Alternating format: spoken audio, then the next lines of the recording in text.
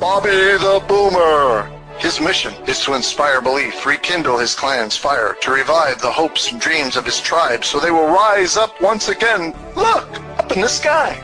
It's a bird. It's a plane. Nope. It's Bobby the Boomer. Bobby the Boomer. Hey, Bobby. Bobby boy. Yes, Grandpa. Go fix the world. Here's Bobby.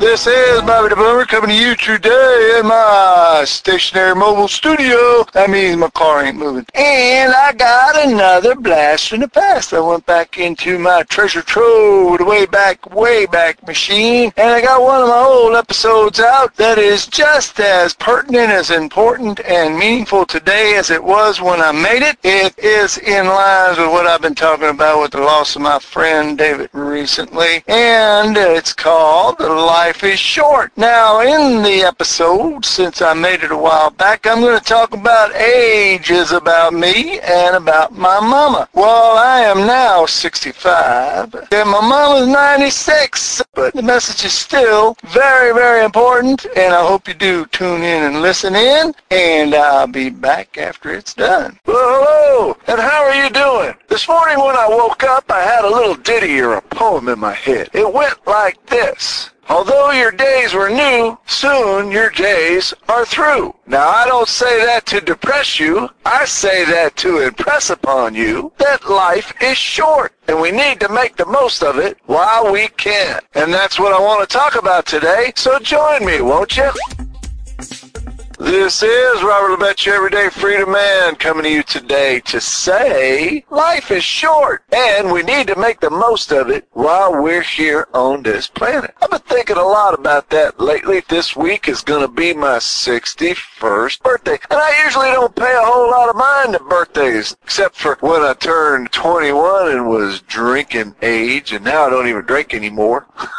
You know how you always want to speed up things and have things hurry up and have time, hurry and get along so you can get to your next phase of life. Well, you know, we keep hurrying and hurrying and hurrying, and then before you know it, you're done. I used to X off days on the calendar all the time, and then one day I realized one of these days I'm going to flip the page there, and there's not going to be any more days to X off. So I stopped doing that and tried to enjoy the present and every day that I have. My mom, she's 92, is going to be 93 next February, and she has a saying that's got her along, and that is, one day at a time. She loved that old song. And that's what we do, and you got to be present where you are. So today I'd like to encourage you to go for your today. Go for your goal, your dream, your passion today. Life is short. I've been thinking about this 61 years on this planet, and it's like a blink of an eye. Had an 8th grade science teacher once tell me that the reason time speeds up when you get older is when you're 5, 1 year is 1/5 of your life. That's a pretty big piece of the pie when you cut it in 5 pieces, but when you get up to 60, 70, 80, you got 80 pieces of pie, and the sliver is a little bit smaller, so it seems to go faster. I don't know if that's true, but it sure seems like it to me. I remember just yesterday, or just like it was yesterday, that I finished high school, and I went to boot camp, and I went here and went all over the world, and did all these weird things, and then I got married, and then I got kids, and then the kids are gone, and before you know it, ding!